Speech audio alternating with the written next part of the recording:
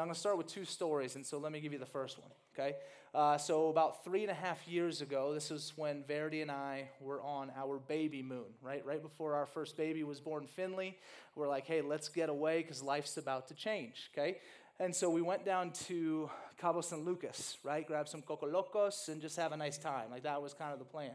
And so we get to Sky Harbor, and if you've been to Sky Harbor, it can be somewhat busy from time to time. And so we walk in, and the ticketing lines are just super long, especially the one at Southwest. Now, thank the Lord, we were flying American because we were running late for our flight, and we were flying American because of freedom and stuff like that. And so, just kidding. And so Southwest line is very long, and we're now waiting in line, probably 2 people away from the ticketing agent. And I say to Verity, because we're running close on time, I say to her, man, it's a good thing we're not in that Southwest line, okay? Now, the ticketing agent looks up to me and she says, what was that? What? And I said, I'm sorry, what? She goes, if you don't like it, sir, you can just go. And I said, excuse me? She said, if you don't like standing in this line, you can just leave. You don't need to be here. And I'm like, whoa. I said, lady, listen. I said, I'm glad I'm not in the Southwest line. And she says, no, I heard you. I heard what you said. If you don't like it, just leave. She keeps saying that. And at that point, when she says, I heard you, I know what you said, let me just tell you what begins to happen in my soul, right? It was this burning fire of like 10,000 dragons, right, that just want to devour this woman, right? And I'm so angry. And the right response would be in patience. Say, you know what? She misunderstood.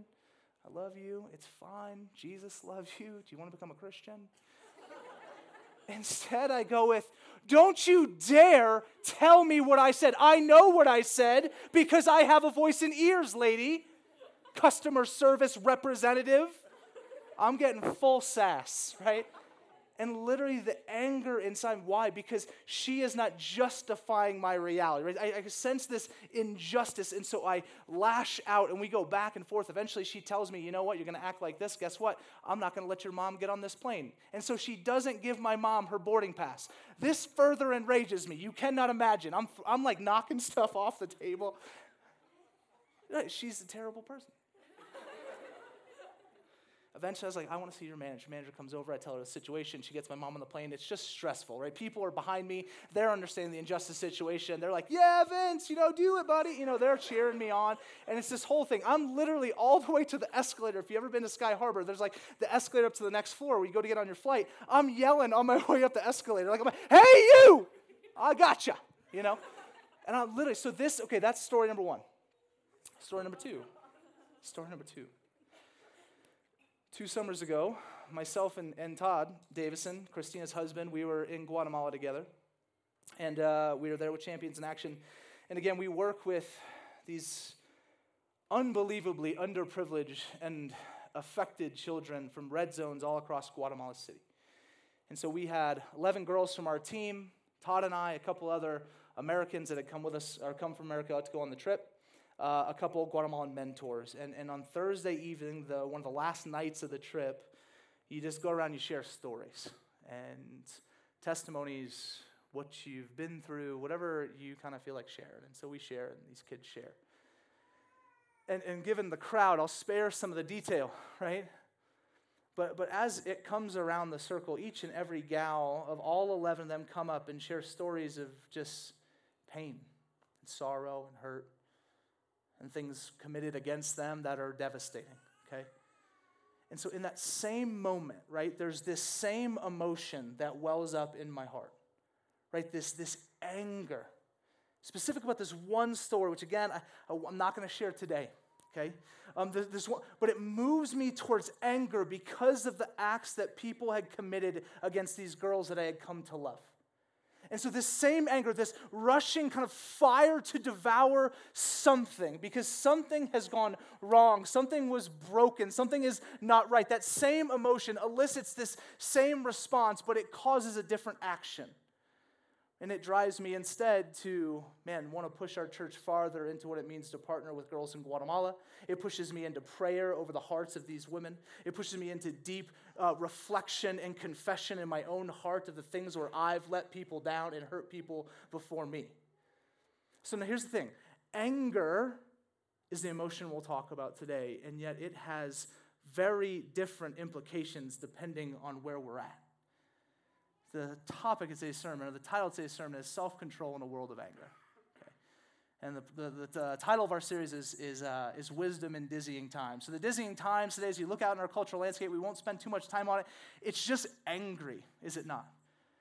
Right? Like if you watch any talk show, if you read Facebook stream for long enough, okay?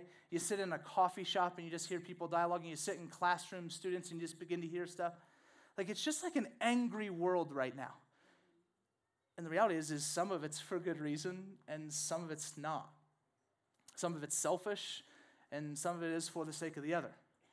But it is angry times that we exist in, and now the church is called to a specific type of anger and a specific type of pursuit. Now, oftentimes, anger just gets kind of thought of as a bad thing. But the Bible doesn't even characterize it that way. And so let me read to you in Ephesians 4, 26 and 27. It says this is a command, an imperative from Paul to the Ephesian church. In verse 26, he says, no, be angry and do not sin, right? So be angry, just don't sin. Do not let the sun go down on your anger and give no opportunity to the devil, right? So there must be this anger then that we're called to have this emotion elicit in us and then respond in kind. Now, a few things before we jump into the word. I'm going to just be honest with you guys, and I just shared that story in the front end. Like, I struggle with anger. And even this morning, I was talking to a friend, and she's standing there. I said, hey, actually, like, I struggle with anger a lot. And she says, no, you? That type of response. And I said, well, yeah, that's because I hide it well, you know? You see, I grew up kind of my formative years, 13 to 22, living in California. And in California, it's just cooler to be chill, right? Like, it's not cool to be angry and emotional. It's cooler to be like, you all right, man? Yeah, dude, let's go surf. And like, that's not a characterization. I mean, like, that's literally my response for, like, all of college. Anytime I was angry, it's like, hey, what are you upset about? Don't worry about it, man. Let's go get in the water. Like, it was always kind of this escapism, this chill, no big deal. And so for so long then, what that allowed me to do is not acknowledge the reality that I'm kind of a hot-running, angry dude. And so if I don't have to deal with it, I don't have to deal with it, and then it never gets figured out. And I think we do this for a lot of us. I think we just say, you know what, like, this is internal. I can kind of just punt on it, not think about it. But I tell you what, man, if you don't confront it, it will come back to bite you and hurt others along the way. And so listen, everyone across the room, I don't know your story. Like, people have said, like, well, my wife has said, I'm a long fuse to an atomic bomb, right? Like, I mean, I'm just like, I'm cool, and then I'm the devil. Like, it's craziness. But some of you, you're like a firecracker, right? You just kind of a little pop. You're like, I'm angry, and then you're fine, you know?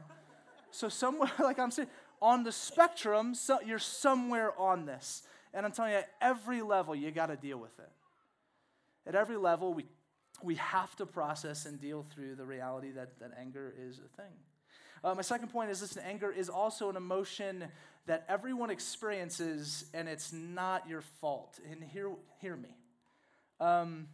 You don't control the initial response. Okay? So when something angers you, you didn't say, all right, heart, please feel angry, right? You just felt angry. You could not control the initial flinch of anger. That's just true for everybody. But here's the next point. You can control what you get angry about. Now, let me be clear with this. The reason why I believe this to be true is because you can control your idols. You can control the things that you worship, the things that you celebrate, the things you think ultimate in your life. And those things are the things you get angry about, is it not? Right? Like, so, I mean, if I idolize, like, and I did for a long time, money and wealth, and, like, my entire, like, family has all come with, like, 6-figure jobs and expectations, and so money was kind of that deal for me. I was like, I'm chasing status, I'm chasing security, I'm chasing finances. And so when anything would happen where those would be attacked, man, I began to freak out, and anger would well up against anyone who was impeding upon my wealth. Now, as hopefully as I've grown and sanctified, it's less money now. There's hopefully more altruistic things that I get angry about. And I look at some of the injustices of our world, injustices in our town, and say, that moves me to anger, because what I've done is hopefully instead of idolizing money, I've idolized God and his kingdom. And so you can control what angers you. You can't control that flinch that's just going to happen. but you can control what angers you. And then lastly, you can control what you do with that anger. Okay? You have volition. You have ability. Like you are able to employ your actions, your body, right, to engage in activity that is in response to how you feel. You choose that, how you act and how you respond. Okay, so if all of these things are true, what I think Proverbs gives us, and we'll look at a litany of verses today, what Proverbs gives us is this whole kind of wide swath of how to be faithful and be angry in such a way as to pursue the kingdom of God and not sin. Okay, so we'll look at three pursuits of folly, and we'll look at three pursuits of wisdom, all underneath the blanket umbrella of anger. So the first one of folly is when you commit anger in ignorance. Okay, when you have anger in ignorance, and this comes from Proverbs 14:29. Whoever is slow to anger has great understanding, but he who has a hasty temper exalts folly. Okay, this first drives me, and here, kiddos, this little shout out to you, to our good friend. We put up the picture here, to our good friend Darla from Finding Nemo. Okay, has everyone seen this movie? Yes. If you haven't, we should stop service now. Okay, and just.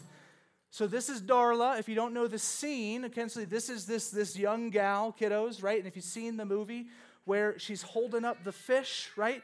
And the fish is upset. And so what she begins to do, she begins to get angry and she starts shaking the fish, right? And so little Nemo's in there, like, flopping around, trying to pretend to be dead, also while almost becoming dead, okay?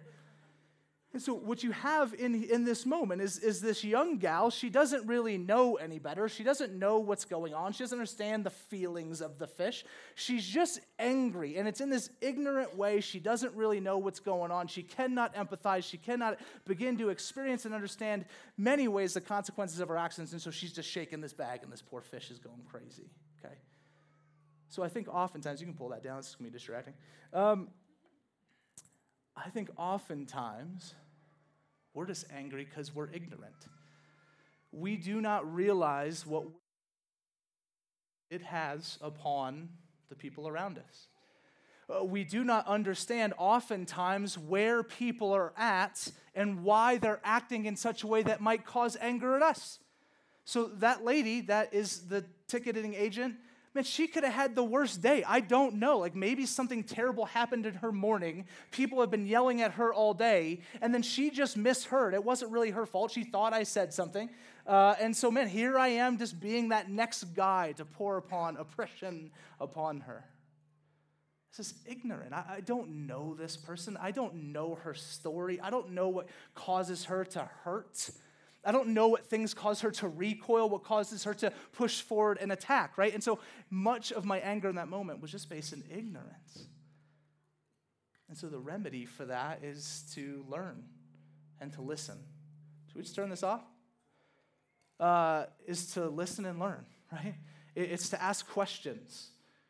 It's to engage with other people that have actual voices and minds and hearts and stories that want to tell you, hey, this is why and this is who I am, and maybe that would influence the anger that we have. I look across, again, our landscape of our country, and I'm just like, man, oftentimes there's this anger, and let's just be honest, there are sides everywhere, right? We've drawn dividing lines in every possible way we can. And so on every other side of this equation, there's anger and frustration, yet no conversation, right? There's this, well, this is just who you are, but I guarantee you, you set this person and this person down to have a meal, and that conversation goes vastly different than they expect. But it's anger based in ignorance, and it is foolish. It is a pursuit of folly to be angry in that way, and the church should have no part of it. Number two, folly. Number two, a pursuit that has anger in contention. Proverbs 26:21, as charcoal to hot embers and wood to fire, so is the quarrelsome man for kindling strife. Proverbs 21:19, it is better to live in a desert land than with a quarrelsome and fretful woman. Now, some of you are this. Like some of you just want to fight. You want to quarrel. You want to be contentious just because like that's the spirit that has like kind of come in you, is to just kind of fight at every turn. Right? To get into the battle. So it's not just that you don't know where someone is. It's maybe you do, maybe you don't, but you just want to argue and you want to be right. You want to be found true because your identity is staked on it, staked on you being the right one in any different situation, argument, etc. And this also, friends, this is not something the church should be part of. We flee from anger and a contentious spirit. James 4:1-2 says this, "What causes quarrels and fights among you? Is it not this, that your passions are at war within you? You desire and do not have, so you murder. You covet and cannot obtain, so you fight and you quarrel." Right? So, this is that battle. This is why Paul, I think, even throughout the scriptures where he just talks about his own sin, his own brokenness. I don't know why I do what I don't want to do and why I don't do what I call myself to, and et cetera. It's this reality of this emotion welling up and it being used for contentious purposes instead of what we'll talk about in just a little bit, to just battle. Now, some people are even beyond this. Okay, and some of us might find ourselves there, whether it be all the time or sometimes, where it goes past contentiousness and into you just want to see bad things happen. And those people exist in our world, and we need to know that. And sometimes we might even have those tendencies in us, and we need to understand that and rebuke that. But the great theologian / butler, Alfred from Batman: The Dark Knight, says this: "Some men aren't looking for anything logical like money. They can't be bought, bullied, reasoned, or negotiated with. Some men just want to watch the world burn," right? And listen, I know people, maybe you guys don't. Like, maybe you're just like, nobody's like, people are like that just thrive on chaos. They thrive on brokenness. When something terrible happens, they're, I don't say excited, but they're like, let me turn on the news, and I'm more engaged than ever. Like, this is a reality of sin in our world. It disrupts and ruins and distorts what is God's good image in us and supposed to be in our heart.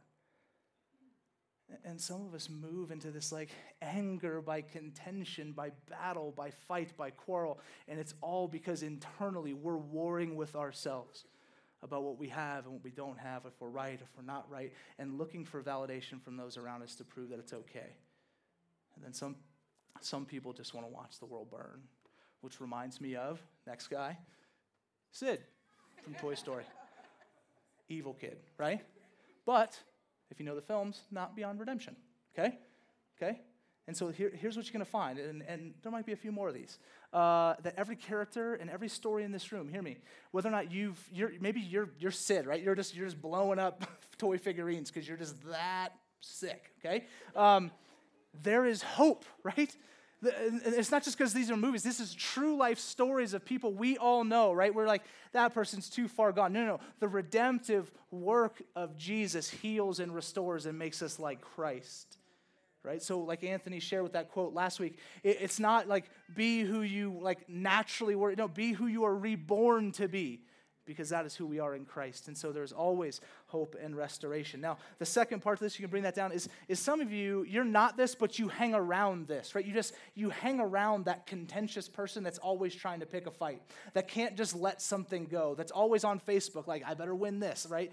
Always, and they are tearing you down, I guarantee it. Now, this doesn't mean, hey, ostracism, I'll never talk, but if that's who you surround yourself with is contentious folks, this is who you will become. That's why Proverbs, the warning is not even don't be this, it's don't surround yourself with this. Flee from this church and call people out when they are living in it, okay? The third pursuit of folly is anger in jealousy. Proverbs 29:11 says this: "A fool gives full vent to his spirit, but a wise man quietly holds it back." And Proverbs 15:1, "A soft answer turns away wrath, but a harsh word stirs up anger." Which, give me my next guy, Syndrome from Mr. Incredibles, okay? Kiddos, everyone's seen Mr. Incredibles? If you haven't, let's talk to your parents, okay? So Syndrome, he was a little boy, and his name was Incrediboy. Okay, and he tried to be Mr. Incredible's sidekick. And so he's trying to go, I want to help you, I want to help you, I want to help you. He gets rejected, and he spends the rest of his kind of adolescent into adult life plotting this scheme to take over the world and tear down Mr. Incredible, right? Like, this is it. And it's all based in what? That when he was like 10 years old, he heard a harsh word from his hero. Right, Maddie? Aw, it's super sad. It is super sad. Everyone, the what about The Incredibles? Okay, the movie's been out for like 10 years. Yeah, that's on you guys. You hadn't seen it. You know what I mean? Like, hey, like I'm about to, you want to hear what happened in Walking Dead this week? You tell me that, we're in trouble, right? But Incredibles, that's old school, okay? No, but seriously, right? So this harsh word comes upon him, and anger overcomes this poor boy's heart. And so it sounds silly, right? And I get it, it's just a movie, but man, I know these stories. You probably know these stories where harshness and verbal abuse and things have torn down youth and kids and people as they've grown up, and yet they've spent their whole time trying to just fit in or be loved, but instead they've been belittled and pushed away, and so they rebel. And then therein lies some of our ignorance and our anger to say, man, how dare these young kids act this way when they do it because of the system of oppression that exists in our world. And so, I know this is silly, but kids, listen, like you are loved. And harsh words, man, should be far and distant from the church. And then anger and jealousy, which is why we often lash out and speak words of anger to each other. When we attack each other, oftentimes it's all based in a jealous rage. You're not something you wish you see this and experience this gap between you and another, or you and another situation. And so in order for you to close that gap, you lash out and attack those because you can't get there, so you bring people down to you. Okay. And so this anger and jealousy reality, it not just tears us apart, it tears apart the others, which then in itself leads into this continual cycle of anger and hurt and pain that exists in our world today. In church, we cannot find ourselves to be part of it. Now, anger, not just used for bad reasons. We're looking at 3 ways it's used well also. The first one is this pursuit of wisdom and anger. It's not in a certain way, but it's as, right? So anger as this, in this pursuit, how do we utilize anger well? The first one in a pursuit of wisdom is anger as lament versus anger as ignorance. So instead of ignorance and ignoring or being blind to something, no, we learn and then we lament. And this is a lost art amongst, I think, the people of God, although we see it consistently over and over and over throughout Scripture, this idea of looking upon the broken sin of this world and just feeling and empathizing with the pain and the hurt of the other. Lament. Proverbs 14:29 again says, whoever is slow to anger has great understanding, but he who has a hasty temper exalts folly. Whoever is slow to anger has great understanding. They know, and so they don't jump to anger, rather no, they jump, I think, other direction, which isn't frustrated anger with the other, but lament for the pain that the other experiences. This embodied by none other than Dory from Finding Nemo or Finding Dory, okay? But in Finding Nemo, okay, in contrast to Darla, who's acting out in ignorance, Dory acts out in compassion and lament, right? So she's just floating along, just singing. I can't really remember, it's been a while, but she's singing, and then she gets invited into what? Marlin's story in the pursuit of his son. And so she gets swept up in the reality that here's a father chasing after his son. Well, sure, I'll help, because I can only imagine the pain you must be going through. And sure, we've all had this story too, right? Where someone has come to us with pain, with hardship, and we felt this emotion. And dare I say, it's anger, it's frustration, it's hurt itself. And I'm telling you, you're supposed to take that and then go and love, lament, and serve those around you, right? And step into their pain, and step into their hurt, and be part of their story in a real, helpful, and righteous way. The next one, moving on, wisdom number 2, that pursuit is anger as justice and peacemaking versus contention. So not anger and contention, but rather taking the anger and using it for justice and for peacemaking. Proverbs 15:8 says, a hot-tempered man stirs up strife, but he who is slow to anger quiets contention. Okay? A hot-tempered man stirs up strife, but he who is slow to anger quiets contention. You see that this anger, this understanding of unrighteousness should move us towards peace, should cause the Christian in the room to be kind of the helpful beacon of hope for those around experiencing anger. Now, again, to go back to the screen, in contrast, we've got Woody from Toy Story 1 again. In contrast, right, to Sid. Because what happens at the end of the movie in Toy Story 1, right? Sid getting ready to blow up our favorite space guy, Buzz, right? And Buzz is about to get blown up in a rocket. And then what happens is Woody kind of puts together his crew, and they kind of form this like intervention with Sid. And he does the spinning head thing, which I was like, hey, can I do that? I couldn't. And so like he spins his head 360 degrees around, freaks Sid out, and he says, listen up, man, like this hurts us. Like, do you realize, like, this hurt? And he comes up, and what is he? He's honest and open and bears, like, who he is. He lets the secret out. Why? To keep peace, to pursue justice, right? They could have, listen, they're creepy toys. Like, they probably could have found a way to take that kid out, but instead they said, no, what's the best way for flourishing? And they said, let's get together. Let's be true to ourselves. Let's show him our real self. Let's be honest. And let's pursue peace and justice for all toys forever. Okay. Now again, listen, kiddos, every time you watch a movie, have your parents break it down. Be like, hey, like, where are some of these amazing redemptive themes in all these films? And they're all over the place. Anthony's favorite movie is Inside Out, which I'm pretty sure is like the Gospel of Luke. Like, it's amazing. Like, it's just, all right, Pixar, we get it. Like, you're a Christian. It's good, you know. So, and so listen, spend time, kids, like when you watch this stuff. That's why I'm putting these up here, and they're awesome. And so, but listen, that's the same that goes true for us. That we can use your anger and your frustration, you can use that for justice and for peace. But too often you use it to just attack, to stay at a distance, right? And you just lob bombs as if that's helpful. I'm telling you, it's not. And we're going to see in the primary reason why in just a moment. But that's not it, right? Peace, you step into the situation, you enter into, you understand, and you lament, which moves you then, knowing where people are at, no longer ignorant, no longer with a contentious spirit, you move towards peace. And honestly, I have a vision, I have a desire for, not like Redemption Church, but surely us, but the church, right? Christianity, Christians, the people of God should be the beacon of hope amongst crazy times in our world today.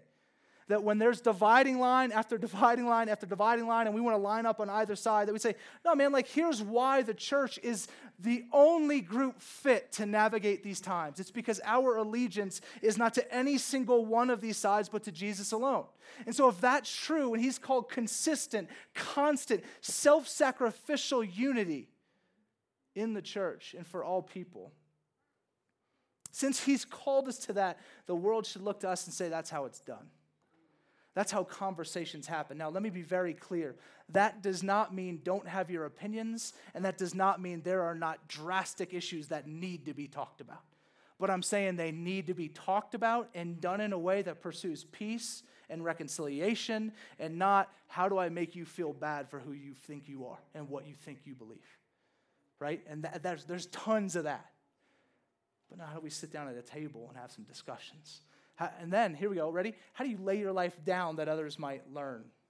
Instead of puff yourself up. So listen, you're not meant to make yourself the example so people could look to you and say, oh, that's how it's done, right? You're meant to lift up and herald Jesus, and then people would look to him and say, oh, that's how it's done. And I'll tell you what, oftentimes lifting him up means you getting on the ground, okay? It means you coming up from below and serving and dying to self instead of you having to be at the forefront and always correct. Okay, so our anger can move us towards justice.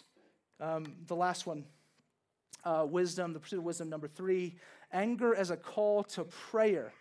Versus like in jealousy. No. It's not a self-focused jealousy that then moves us to action. It is rather anger moves us to prayer. James 4, 1-2 again says, what causes quarrels and causes fights among you? Is it not this, that your passions are at war within you? You desire and do not have, so you murder. You covet and cannot obtain, so you fight and quarrel. Here's the last line.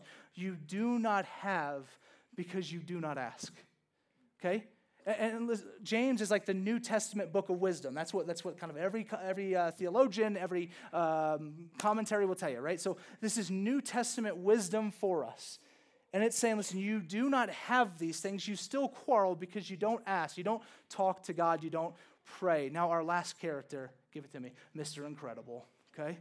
My dude, okay? Just looking fly. And so Mr. Credible, at the end of the story, right, his entire narrative, if you watch the film, is him constantly saying, like, hey, man, like, I got this. I don't need your help. Kids, like, you see that. Like, he tells the young boy, I don't need help. He never lets the police officers help him. His own wife and kids, like, he's like, no, I got this. He goes, he does a secret mission by himself. But at the end, he finally breaks down because he knows that the enemy he needs to conquer, syndrome, okay? He can't conquer syndrome on his own. So what does he do? He asks for help. And all of a sudden, you got, his wife and his little fast kid and invisible girl and stuff like that. And then Frozone's coming in there, just crushing it. And so, like, the whole group, right? He's like, I need help. I cannot do this by myself. And so anger can move us and should move us as a call to prayer, because the reality is you and I can't fix the world. And we can't fix ourselves.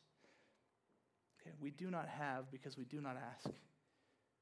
We don't talk to the Lord. And he said, man, no, come, ask, knock, seek. Come to my door, annoy me, bug me. Come, like, he uses this illustration of you at your house knowing you need something, going to your neighbor's house and knocking on their door. When they come and say, no, thank you, you knock again, right? Like, you just keep knocking on the door. I don't recommend you do this in the real world, but with God, do it.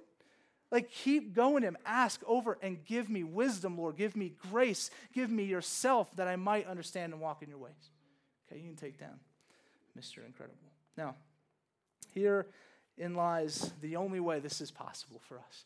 That we would be a people that would move towards lament, right, and instead of ignorance. That we'd move towards peacemaking instead of contention, and that we'd move to prayer instead of jealousy. Is that we'd have to look to the one who embodies this perfectly, like the true and greater Mr. Incredible, like the true Mr. Incredible of our entire history. God in the flesh, Jesus Christ, our Savior and Lord, right? I mean, like, and maybe that's not a shocker, but like to really, let's get down into Jesus for a moment. Let's just think through his life. Does not his entire story, his birth, the fact that Jesus, existing, omnipotent, omnipresent, God, all-powerful, all-knowing, good, faithful, created you, created me, looked upon a world in rebellion, could have destroyed us, could have stayed back in his throne, cast judgment, but no, what does he come to? He lays his life down that he might bring peace to the world. He doesn't move towards fear-based contention. He's not a jealous, there's a verse that says he's a jealous God, but that's like different, okay? It is. If you don't believe me, it is. Okay, so, dang it. No, he pursues us. Pursues justice in the world. And justice had to be brought. It had to be wrath. There had to be a payment and a penalty. So he came and took it.